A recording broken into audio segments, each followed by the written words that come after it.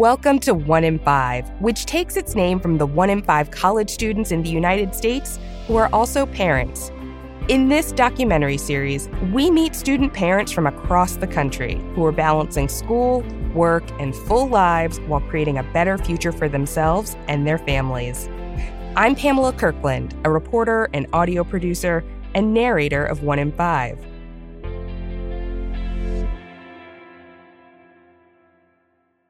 In this episode, we're spending time with Sydney Martens.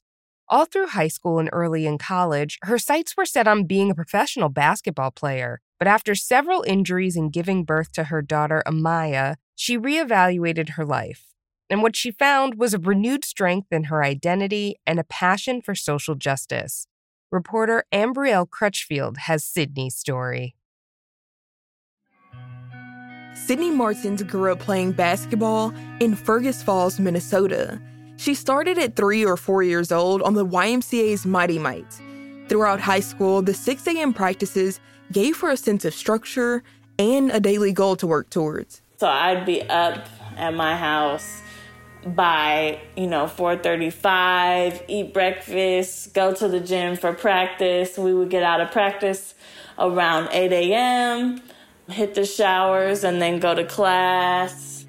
Sydney worked part-time after school, but whenever she could be, she was on the court. She'd sometimes travel 3 hours to Minneapolis just to hoop.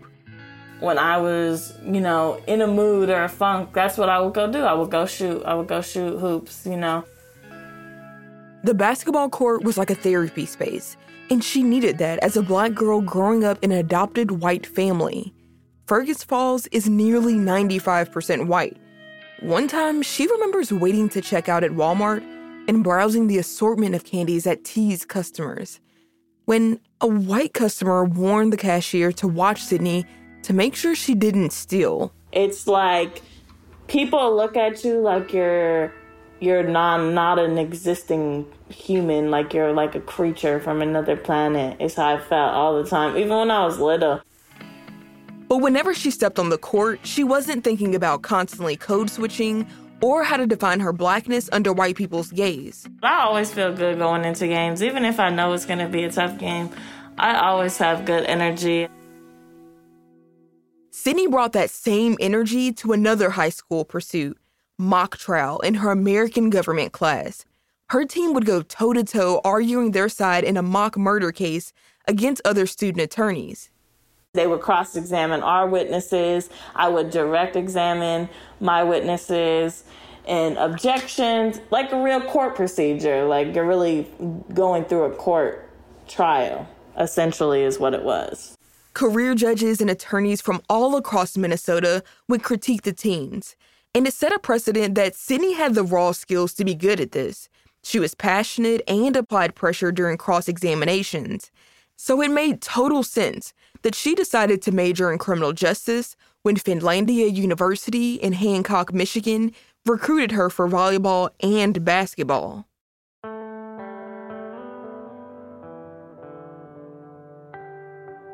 But in her first year, after effects from a back injury she had in high school began to act up. She developed arthritis in her spine. The intensity is so much higher in college than it is in high school, and my back just couldn't keep up. So for volleyball, I actually sat out most of the season because I wanted to be ready for basketball. I had gone to a couple specialists that had said, that me at my age shouldn't be playing athletics at all. So after a year at Finlandia, Sydney left. She could have stayed since she was on a partial scholarship, but ball was life. If I'm not playing sports, I'm not going to stay here, basically was my mindset. She packed up and went home to Minnesota for a year, but she missed the feeling of independence she had at Finlandia. So in March of 2018, she decided to take a risk and move to Lynchburg, Virginia. So when I moved to Virginia, it was really just a reset and restart and figure out who I am, where I want to go, what I want to be. When Sydney packed up for Virginia, she had 2 goals. One was to rehab and sharpen her skills on the basketball court, since university coaches at Riverland and Augsburg College were still wanting her to play. Her other goal was figuring out her identity as a Black woman, away from her mostly white hometown and family. She thought moving with a close friend from Finlandia, who is also Black, would give her the balance of comfort and challenge to push her beyond the limits of her hometown. In Lynchburg, Sydney found employment as a CNA, a certified nursing assistant. She worked over 80 hours a week in hospitals and nursing homes. At the same time, she was working on her game. Other people had written off her basketball dreams, but she wouldn't let it go that easily. When I was out there, I was really, focused on my diet, exercise, working out, chiropractor care. So that's kind of what I was doing outside of work, was working out, working on ball handling skills. Physically recovering and scoring three-pointers was always on her mind. But after a couple of weeks of being in town, something else came into the picture. She met a guy, a friend of her roommate.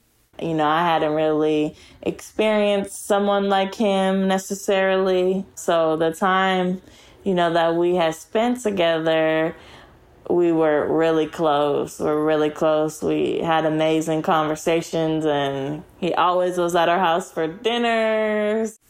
Sydney fell in love hard. Then a couple of months later, she found out she was pregnant. At first, she was terrified. I was like, first of all, I didn't believe it. I took 7 tests. And I was like, there's no way I'm pregnant. There's no way this is real. How is this possible? Well, we know how it's possible. Typically, women ball players have kids after they've cemented their career. In a blink, it felt like her basketball dream had died. I was like, there's no way that this is even going to be a thing anymore. So for me, I kind of just had to push that out of my mind and wrap my head around the fact that things are just going to have to be different. It wasn't just her career plans that fell through. Sydney's boyfriend got cold feet and wasn't ready for a kid, so they decided to end things.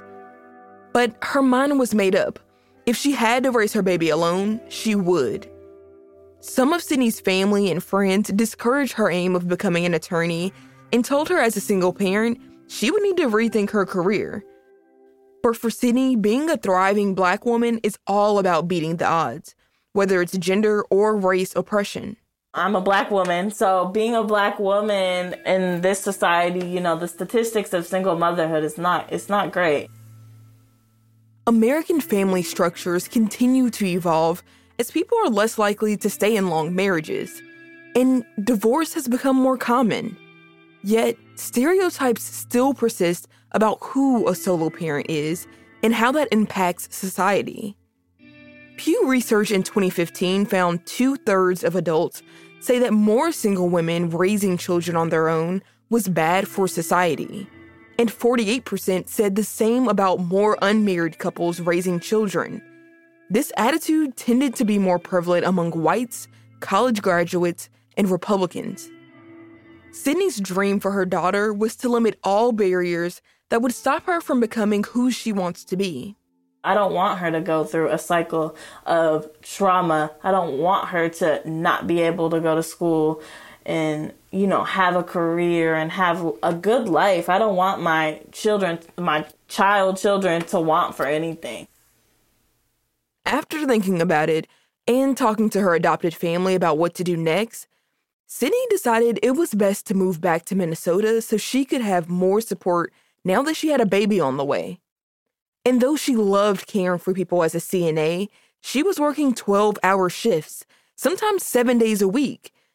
She knew it wasn't something she could do forever, so she made up her mind to go back to school. So for me, it was like, I got to kick it into high gear because the odds are already so high against me.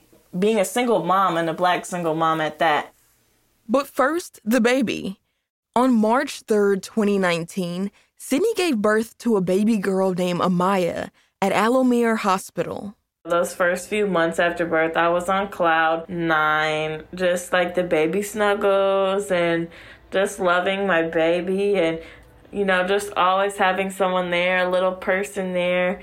I was very overwhelmed with the love that I had for her.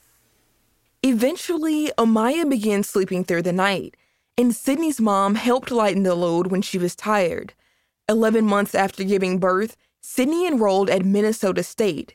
The Urban Institute says 40% of young parents have some college education but not a degree, and they'll need some sort of credentials if they want to compete in the labor market with people who don't have kids.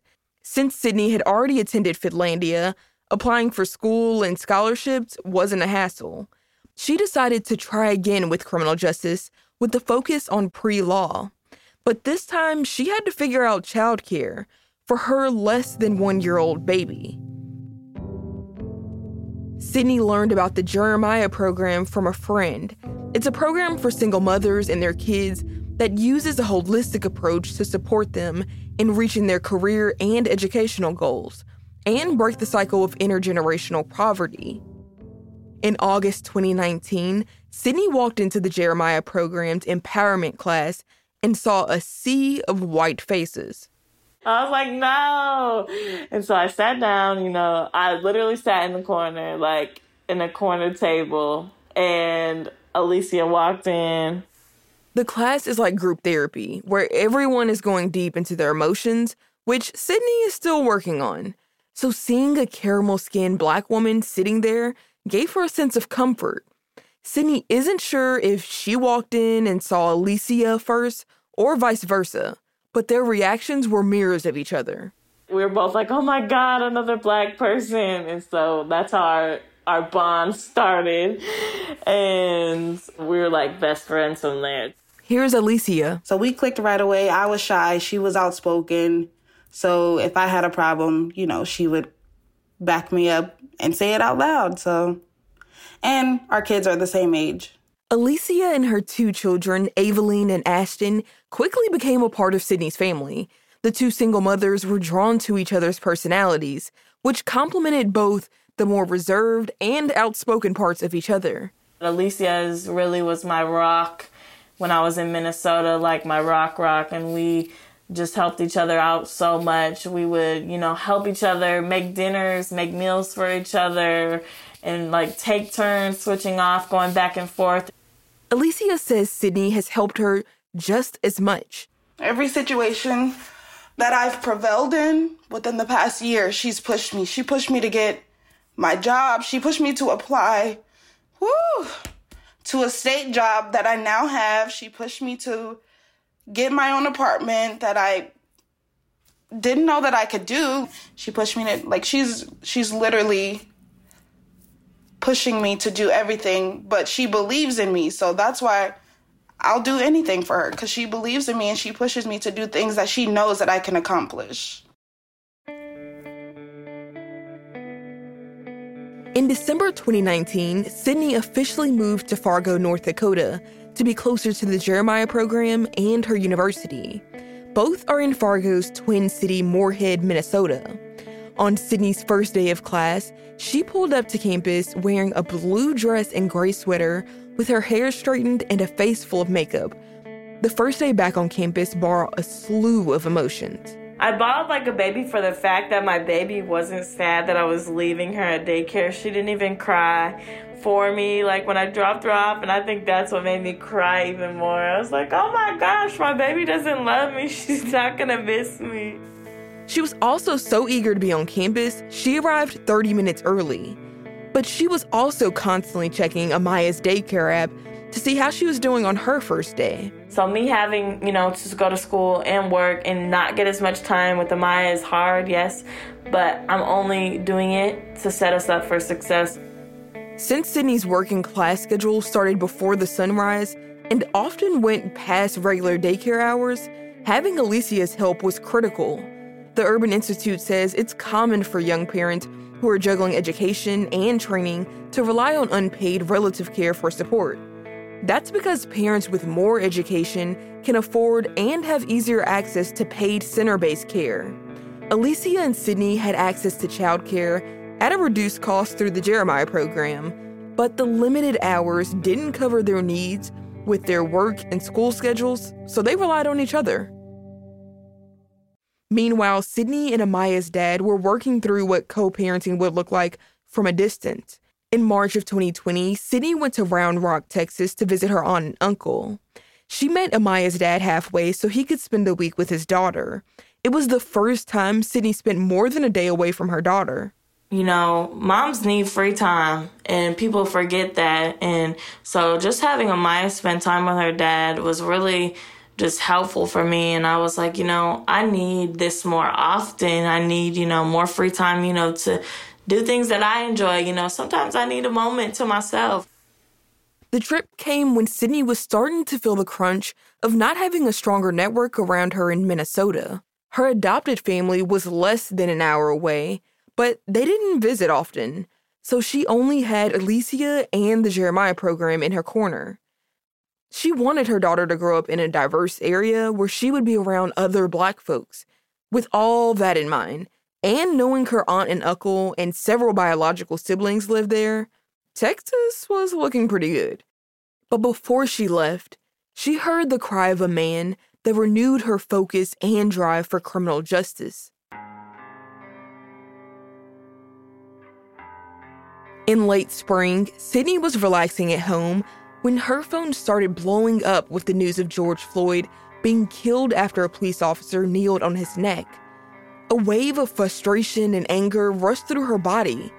Like so many Black Americans, this wasn't Sydney's wake-up call to injustice. I've been followed in stores. I've been, followed by police and questioned by police in traffic stops. And so I've gone through all that stuff. I've seen it happen to my brothers. I've seen it happen to friends. And really, it's really been, just for me, I've always been awoke to things are different for me because I'm Black. Things are going to be different. It's also meant having uncomfortable conversations with white family members who don't have the lived experience of what it means to be a non-white person in America. Sydney had had these conversations before, but George Floyd in Minnesota felt different in more ways than one. I'm a mother, so watching someone call out for their mom, all moms were called at that point, I feel like.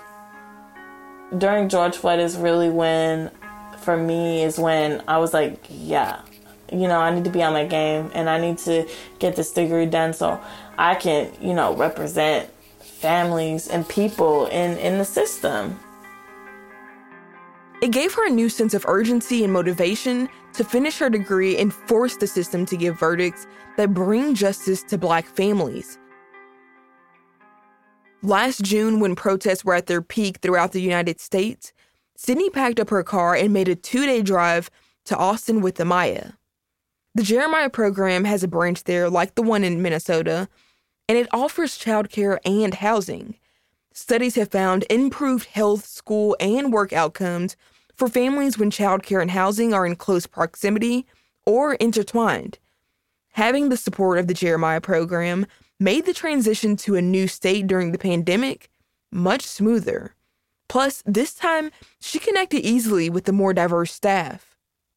Even after moving to Austin, Sydney kept protesting in her new and old town. I can't imagine myself sitting at home and continue to see Black people being murdered by the police and not using my voice to be out there.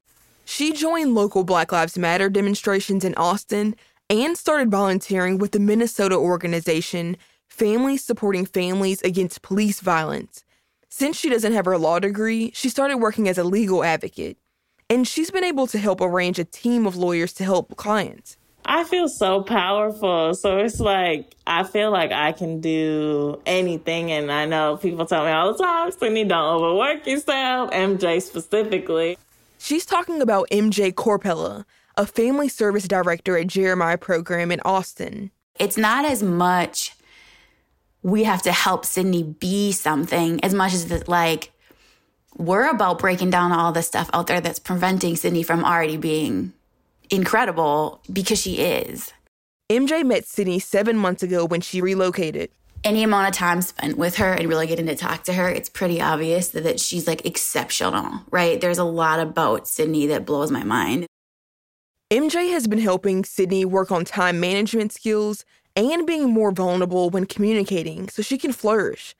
While school was out for winter break, Sydney started working with a nonprofit as a full-time legal advocate. She spends her workdays taking calls from prisons and arranging team meetings. That's on top of going to school full-time and taking care of 22-month-old Amaya. My daughter's yelling in the background. It's never quiet with kids. Fitting work and school together is uniquely challenging for student parents like Sydney. Amaya's daycare in Austin is open during limited hours.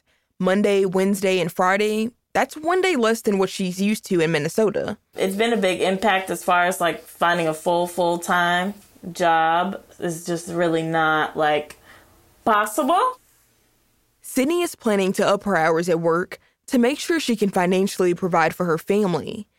Studies from the Ascend at the Aspen Institute show current eligibility policies for relief can lock families out of getting the support they need if they try to get a modest increase in income.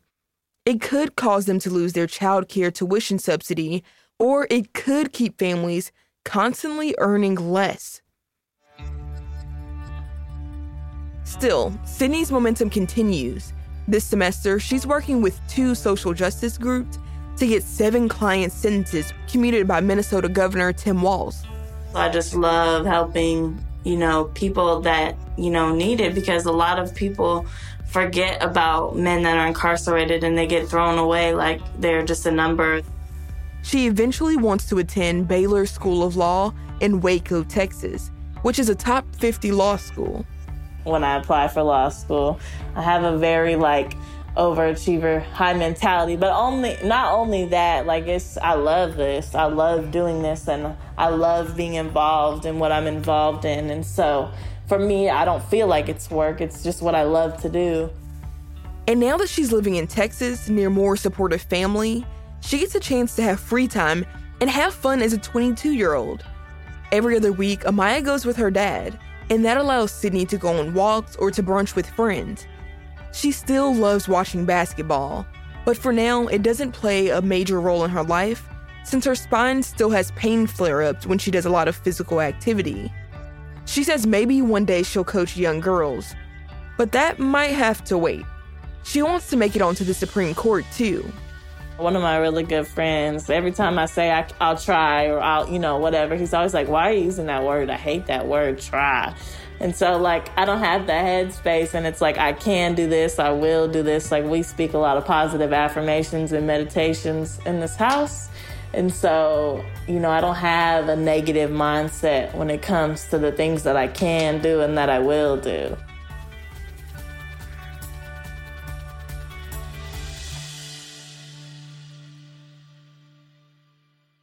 Ambrielle Crutchfield reported this story. Jeremiah Program offers one of the nation's most successful strategies for transforming families from poverty to prosperity 2 generations at a time. Learn more about their work at jeremiahprogram.org. Thank you for listening. 1 in 5 is produced by Lantigua Williams & Co. and presented by Ascend at the Aspen Institute, the national hub for breakthrough ideas and collaborations that move children and their parents toward educational success and economic security. To learn more about student parents and resources for them, visit ascend.aspeninstitute.org and follow @AspenAscend on Twitter. Virginia Laura and Jen Chien edited this episode. Sound design and mixing by Elizabeth Nakano with Cedric Wilson and Kojin Tashiro, who also wrote our theme song. Sarah McClure, Ryan Katz, Erica Hellerstein, Emily Vaughn, and Ava Ahmudbegi fact-check the series. I'm Pamela Kirkland. Subscribe to 1 in 5 on Apple Podcasts, Spotify, Amazon Music, or wherever you listen to your favorite podcasts.